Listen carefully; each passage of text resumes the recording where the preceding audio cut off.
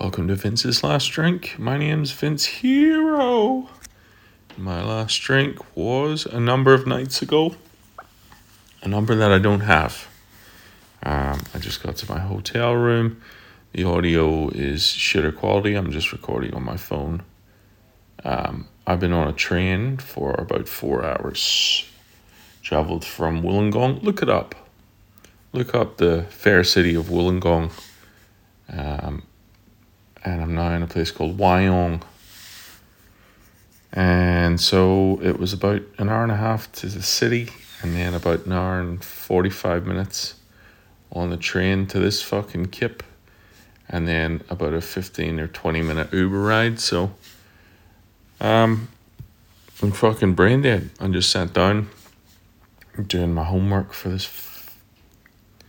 course. And it sounds fucking serious, man. These people mean business. I've been told not to fuck around. Like, literally. Don't be fucking around with these cunts. I'm not sure if they have some sort of mafia backing.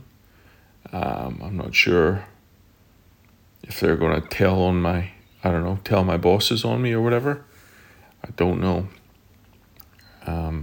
All I know is I gotta be ready at 5:50 sharp. And tonight goes until 10:30. And then tomorrow it's 8:30 in the morning till 8:30 p.m. And the same again the following day on the Thursday. And then it's 8:30 a.m. to 5:30. And then I'm just staying here for another night. I'm just going to collapse in a heap. And it's Paddy's Day. Isn't that not relevant? Isn't that irrelevant? What are you doing on Paddy's Day? Anything? I'd like to do something. If I was to do anything, I'd like to get drunk with my missus's dad. For some reason, he seems to have taken interest in Paddy's Day this year. He gave me some little fucking hangy shamrocks to put up. I don't know what the fuck he's on, but he seems to want to go to this fucking Irish pub across the way from me, and part of me is glad that I'm not going to be around, because that would be hard to resist. Anyway, I don't know what kind of downtime I'm going to get over the next few days. I don't think it's much, judging by the itinerary. Apparently this is a bit of a confrontational course as well. So they're supposed to give you lots of feedback about what a fucking turd you are. And then you're supposed to use that to build yourself into a stronger operator. We'll see. We'll fucking see, I'll tell you that.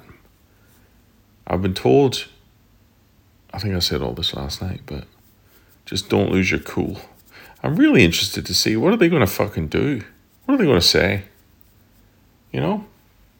My technique when someone who is more powerful than me is talking down to me is I just get really close to them. I just close the gap between myself and them. And usually that exposes a height difference. And it's really hard to berate someone that you're looking up at. You know, I'm a big fucking tall goofy cunt.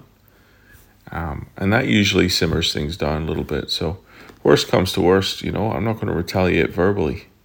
But I will close the gap and expose the height difference.